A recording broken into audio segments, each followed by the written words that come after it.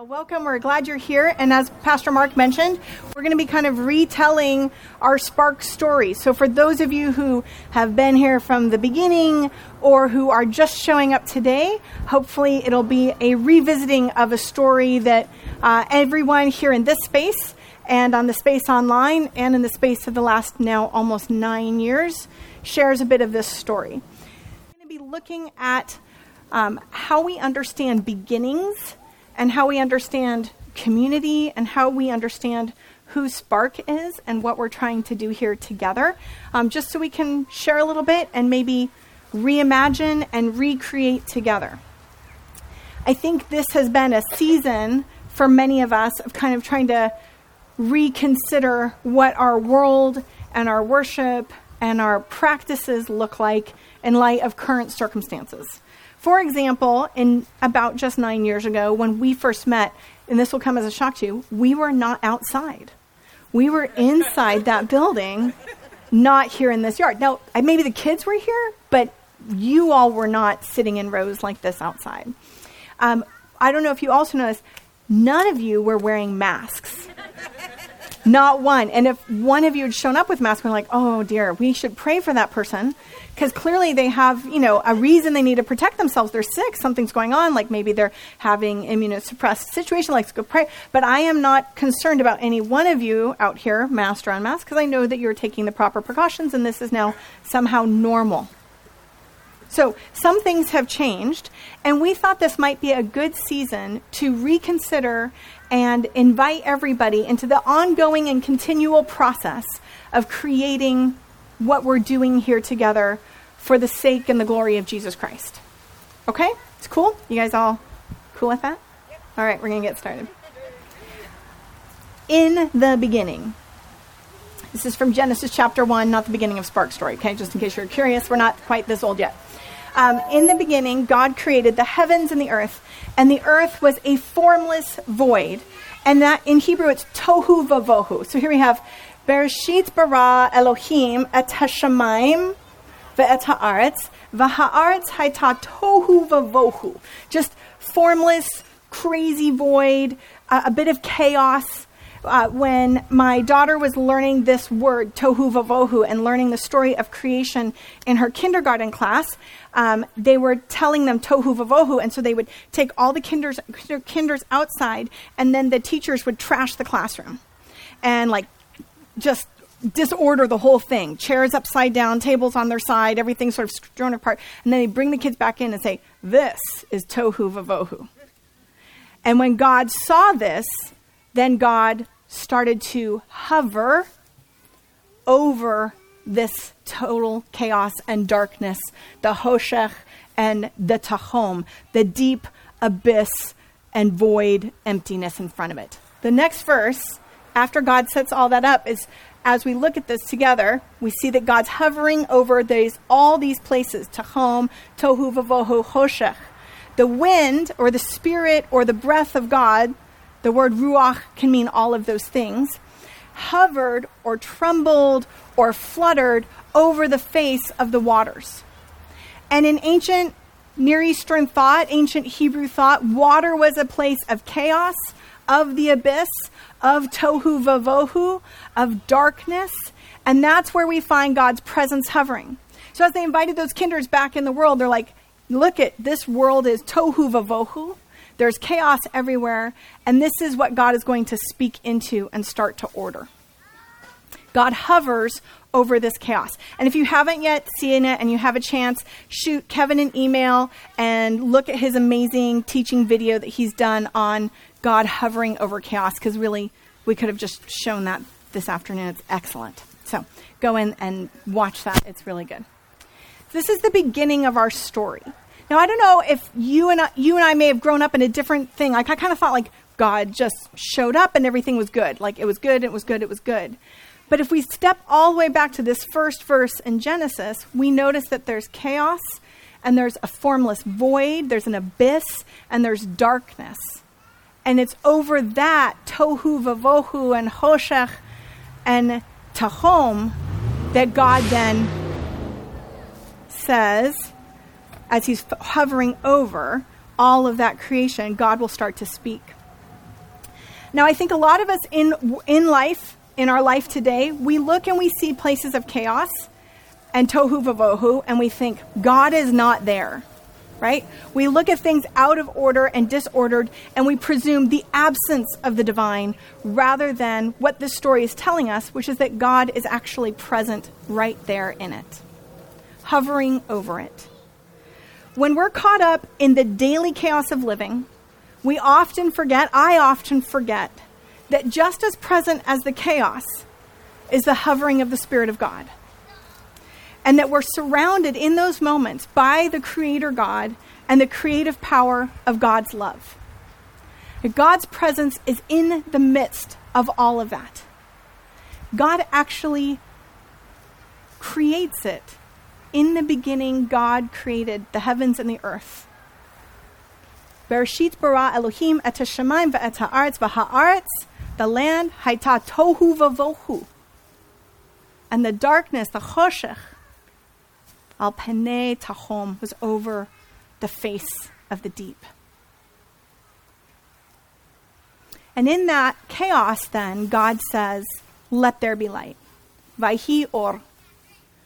God said, let there be light, and there was light. And God saw that the light was good. And God separated the light from the darkness.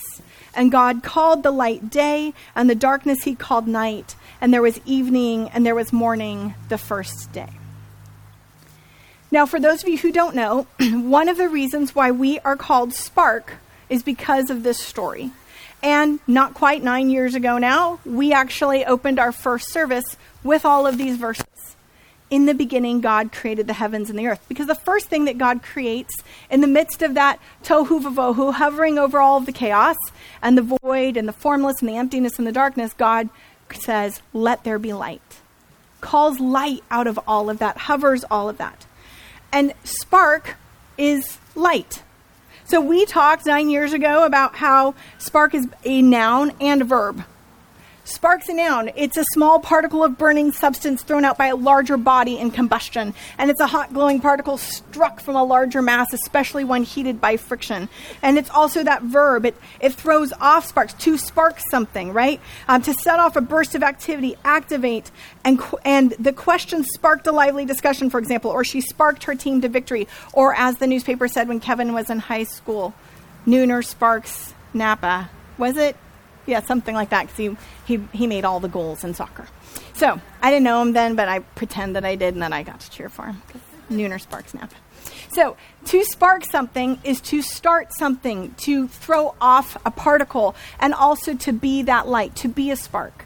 And we wanted to tell everybody, close to 9 years ago, as people would say things like, my goodness, you're going to start a church, like you're actually going to quit your job and lose all of your stability and go start something without any actual like sending organization or, any of those kinds of things. Thank goodness my husband still had a paying job with benefits.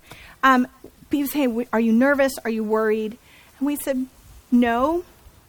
That sounds super arrogant, obnoxious, but it actually was not born of arrogance. It's because we didn't start the fire. We're not trying to be the fire. We're just doing the spark thing. God is the one that called out light a long time ago. This idea of a group of people gathering together to try to understand the creator God of the universe, to try to follow the way of Jesus, this is not a new idea. It's not even really a revolutionary idea, although it does bring about a love revolution in the world. But people have been doing this. They've been forming in an ecclesia, the word that is used in the Greek in the New Testament for church and a gathering. They've been forming in that since Mount Sinai. It just means an assembly. We're not going to try. I don't know if you know this here at Spark. We are not trying to be a big church. Good thing, huh? Because if we were trying that, we'd be doing a terrible job. We wanted to simply be a place where light shone bright, where people could come and find order being pulled out of chaos, and where we could come and draw closer to the person of Jesus. Now, when we started that a long time ago, our logo looks like this. It doesn't look like that at all anymore, does it? It looks a little bit different, but I still have those very old business cards. And as we started thinking about even what the name would be or what we might call this place, we would go and have conversations with lots of different friends. Okay, when we were having these conversations, we'd have conversations with people like who ran restaurants, who ran businesses in the area. We'd have conversations of other people who are pastors in the area. And we'd say, if you were starting a church, what are 3 things you would make sure to do? And what are 3 things you would make sure not to do, right? We asked that question about from Rabbi Ari. He told us some brilliant and great advice early on because he started this congregation when it first was in First Presbyterian Church in Palo Alto. What would you do? What would you not do? He had some great advice. So we had all those questions and conversations early on. And one of the conversations that happened probably about 12 months or so before we ever had an opening service was actually on a rooftop bar in Puerto Vallarta.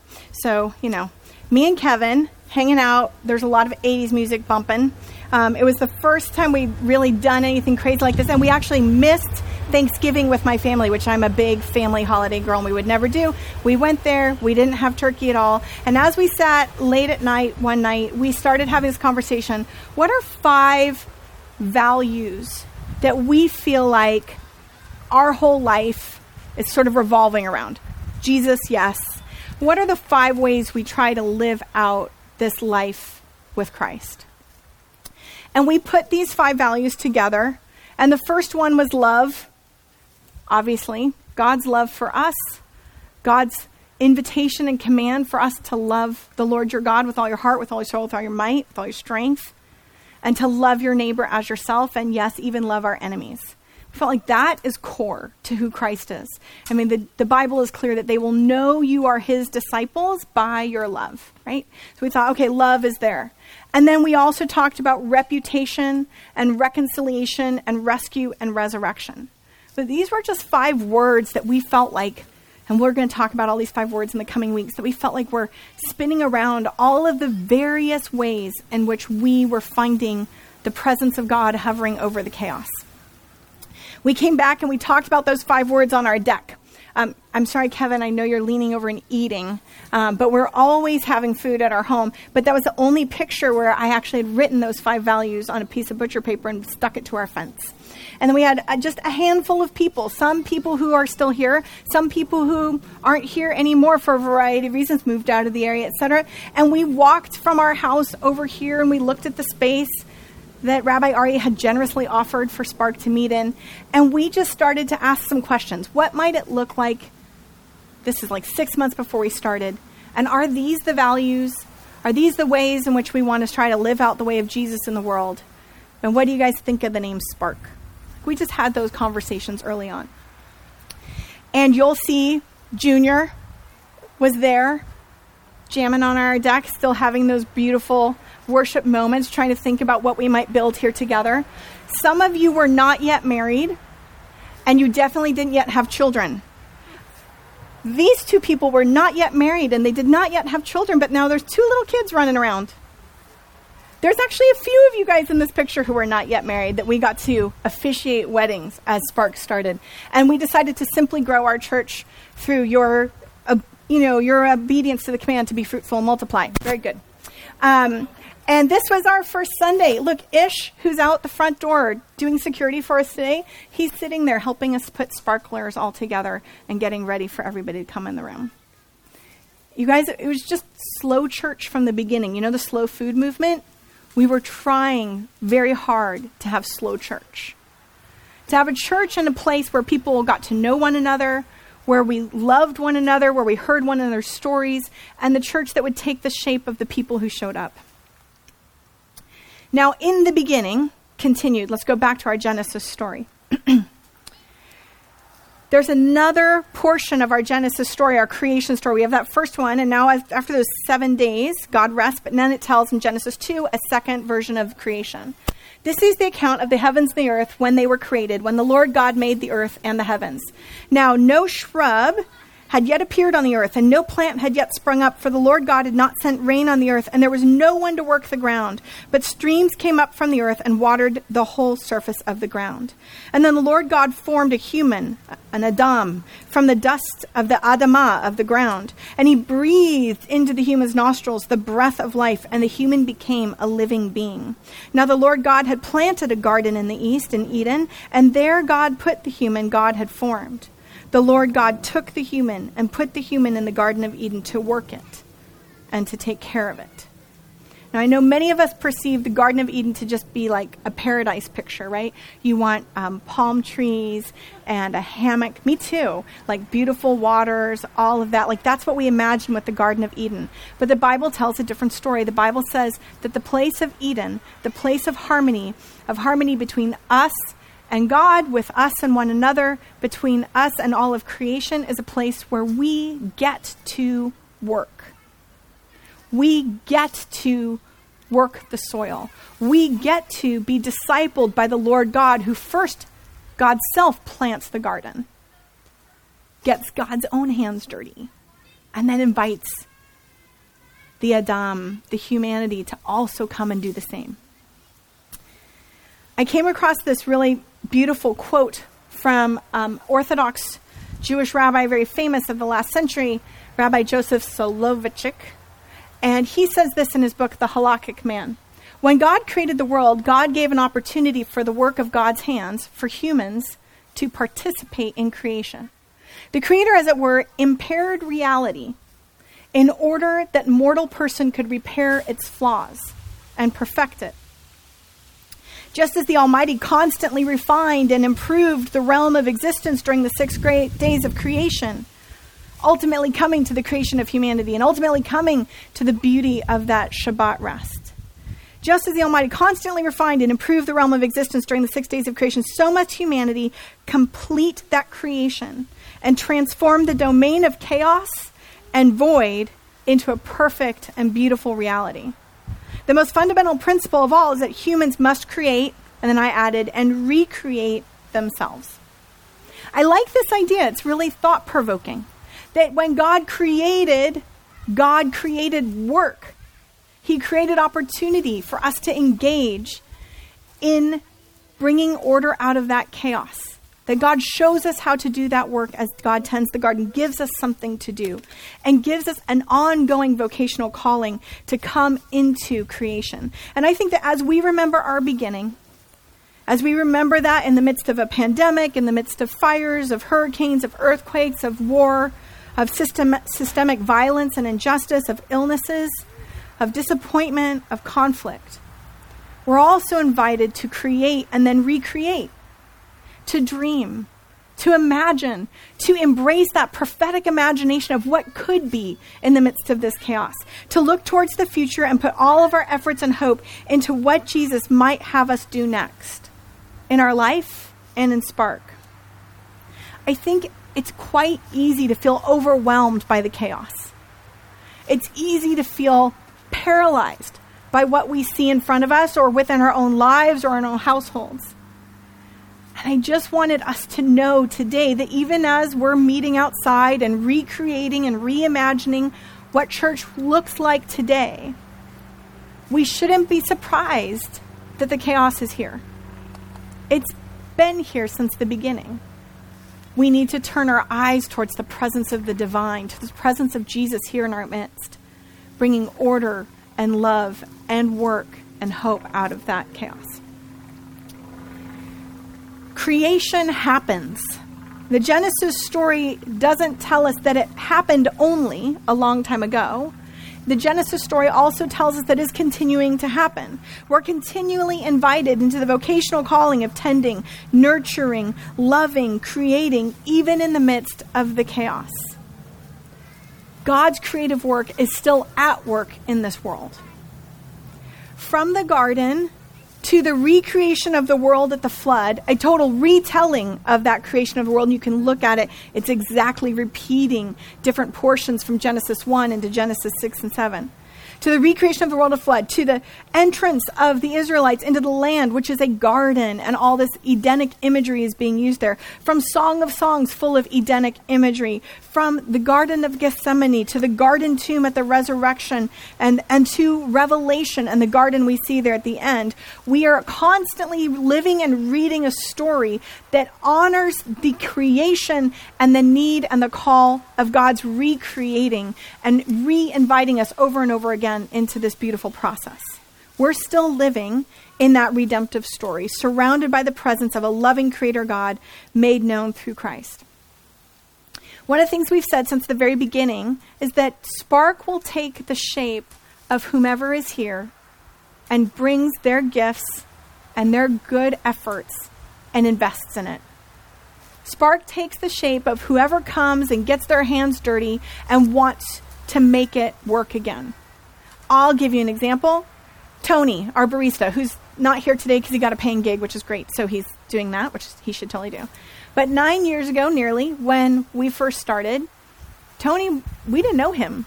We just hired some random coffee cart company to come for the first Sunday only. And then he was at the back and he was listening and talking. And then he said to me at the end, he goes, you could have me come here every week. And I was like, I'm barely holding rent here. Like, I don't think I'm going to afford the coffee cart every week. He worked a deal. And now Tony is like member 2, right, of Spark and a fixture here. He knows everybody's names. He knows everybody's drink orders. He's become family. Spark takes the shape of the people who come here and invest and offer it up. And do you know that he's not here, so I'm going to brag about him. I'll brag about him to his face too. He volunteers his time and goes down to Dignity on Wheels and City Team, and he takes his cart. And because of the efforts of Sparkers here who financially support, he goes and makes sure that those who are waiting for laundry or showers or who are in transitional spaces and time have the moment of dignity of being able to walk up to a cart and place whatever order they want. He just does that. So Spark now gets to sponsor that because it takes the shape of the people who come and put their hands on it. Spark will take the shape of those who put their hands on it, who come, plant, build, who work together. And our hands now today are both the same as they were 9 years ago, and they're changed, aren't they? We've lived through some stuff over the last 9 years. Things have shifted. It has felt often that even sometimes the ground has shifted underneath us. But what we recreate now in this next season will be the same and in other ways also new. It'll be changed by what we've lived through individually, as a church, as a nation, as humanity. But what is unchanging is Jesus. Jesus is the same yesterday, today, and forever. And what is unchanging is the way of Jesus. And the way of Jesus is love. So as we look then at our new logo and our new icons, which aren't new anymore, they're like a couple years, at least a few years old now. The values haven't changed in 9 years, and they're not changing as we recreate and go forward because they're set in the person of Jesus Christ.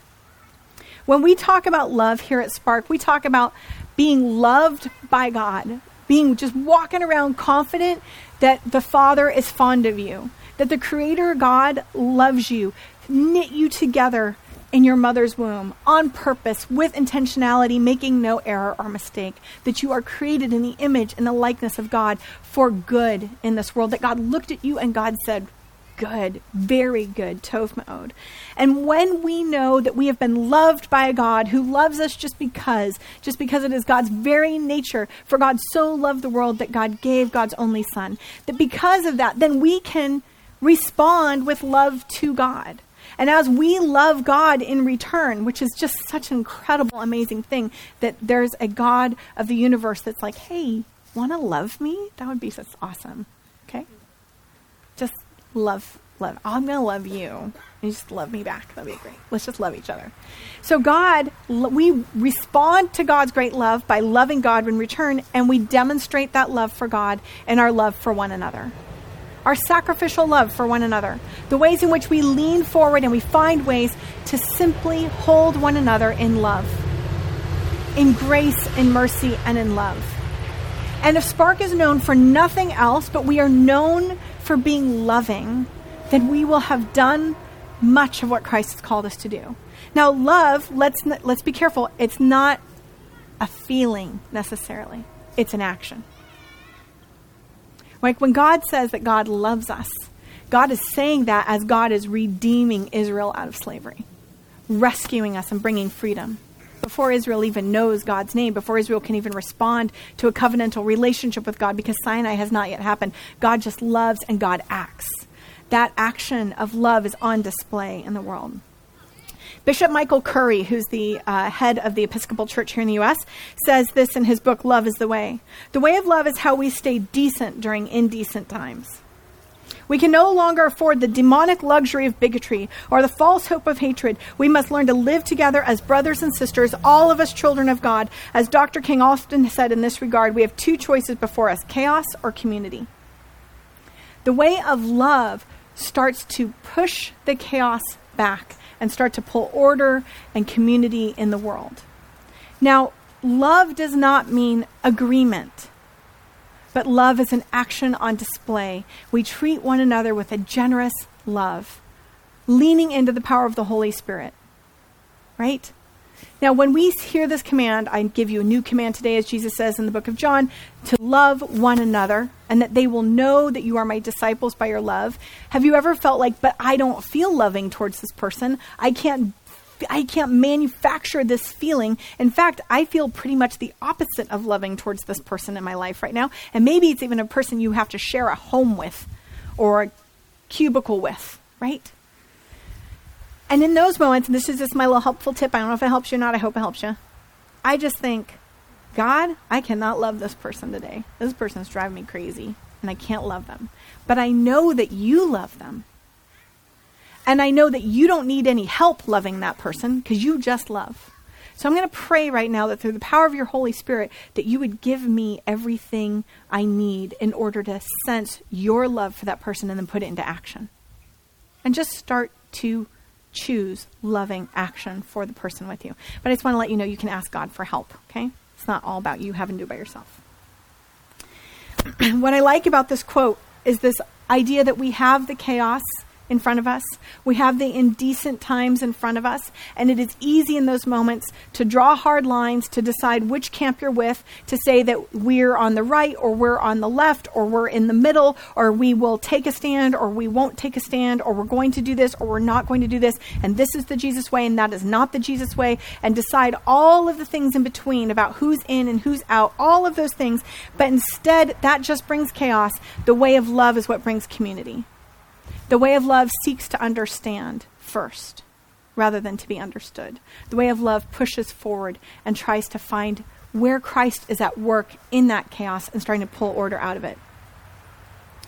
The chaos, the sin, the hurt, the disappointment, the pain does not need to surprise us. It does not need to shock us or push us off center. When we see things out of order in this world, we don't need to become overwhelmed. We don't need to question the very existence of God. Our story starts at the beginning with the chaos there. And where we encounter the chaos, then we can also find the presence of God hovering over it. When we're searching for the presence of God, we will find the Spirit of the Lord hovering over the chaos and speaking forth light and love. It's a community of love that we are going to create here and continue to create here at Spark, in our homes and in the world. And when we look back at these moments of chaos in our life, we find Jesus present. We find Christ's love, and we will be defined by that. We won't be abandoned to the chaos. We will be hovered over and loved in the midst of it. That's my hope for Spark. Life is hard. There are moments of great difficulty, of significant loss and death, of actual abandonment. And we can look back on these traumas in our life. We can look back at these traumas in this world and only see the chaos. And my prayer is that as we look back, we will see Christ's love show up in one another.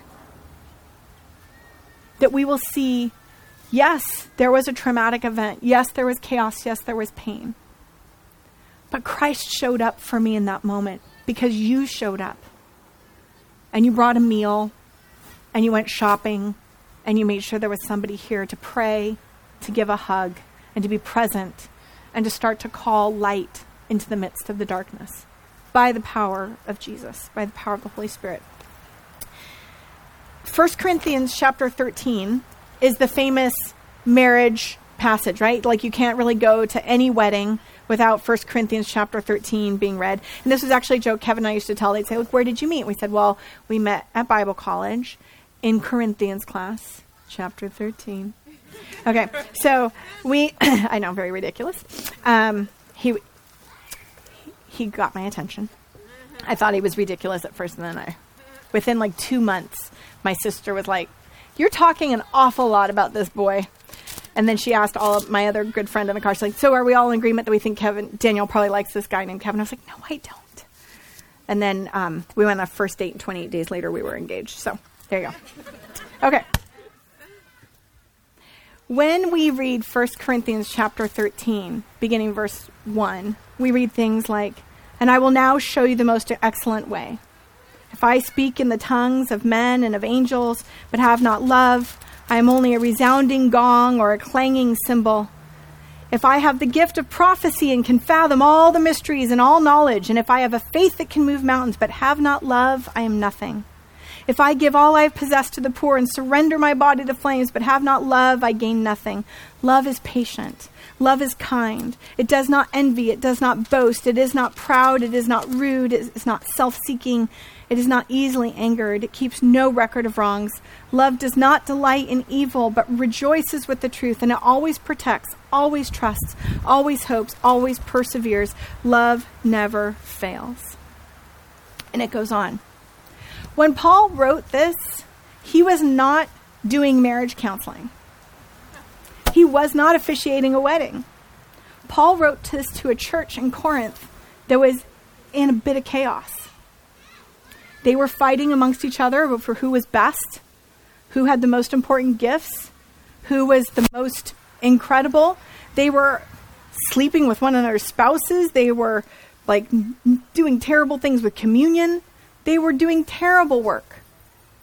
And Paul knows that the way forward for them, the way of hope, is love.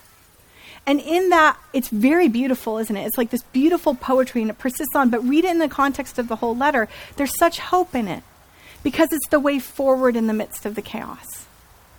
And I think in our nation, in our world, as I read the updated climate reports yesterday that just knocked me flat, and I can't believe that it's not top of the news everywhere, that we have very little time left, I feel overwhelmed. And I'm like, this chaos is too big.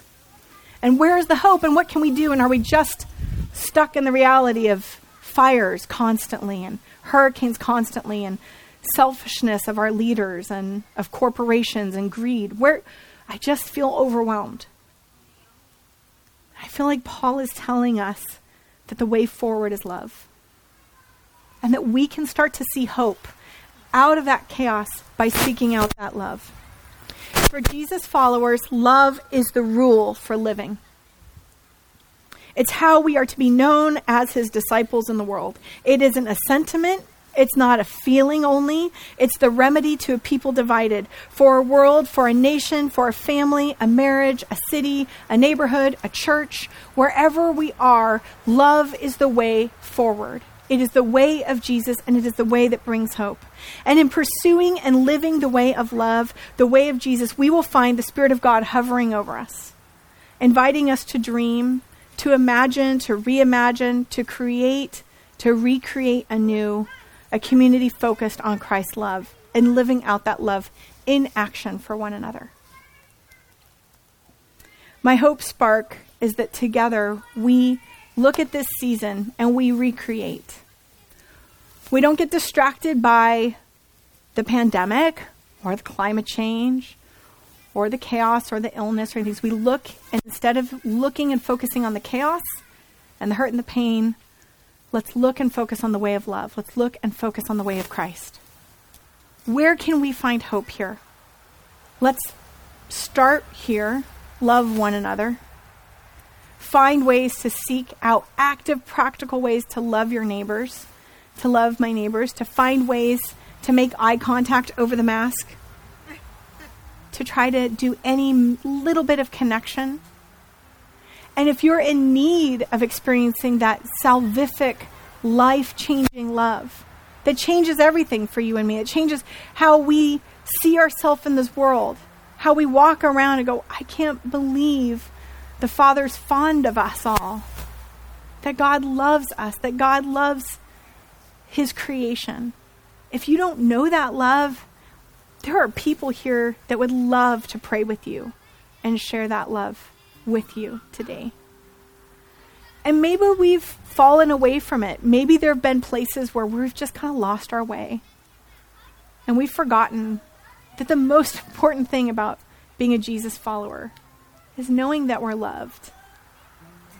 that Christ has laid down his life for us in service, and that we are called to lay down our lives in service to one another because it is an act of love.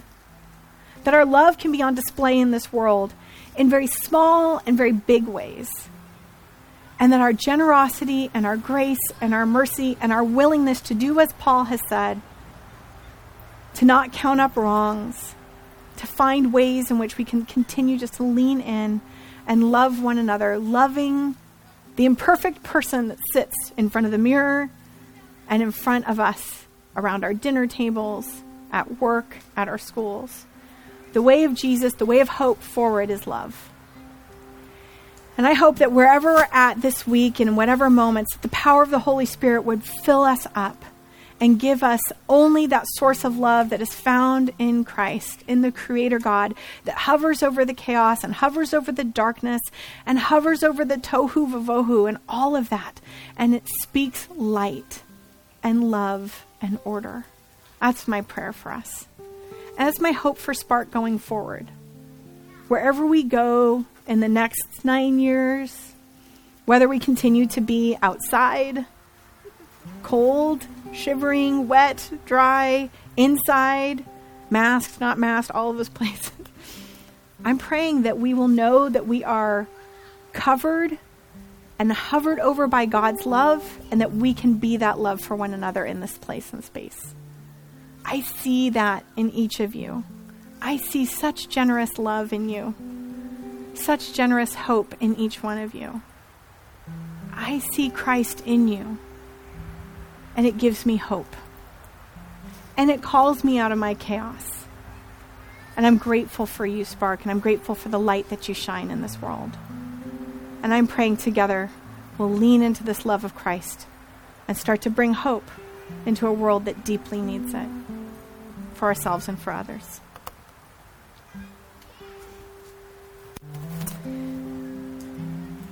For in the night in which he was betrayed, our Lord Jesus took the bread, blessed and broke it, giving it to his disciples, saying, "Take, eat. This is my body given for you. Do this in remembrance of me."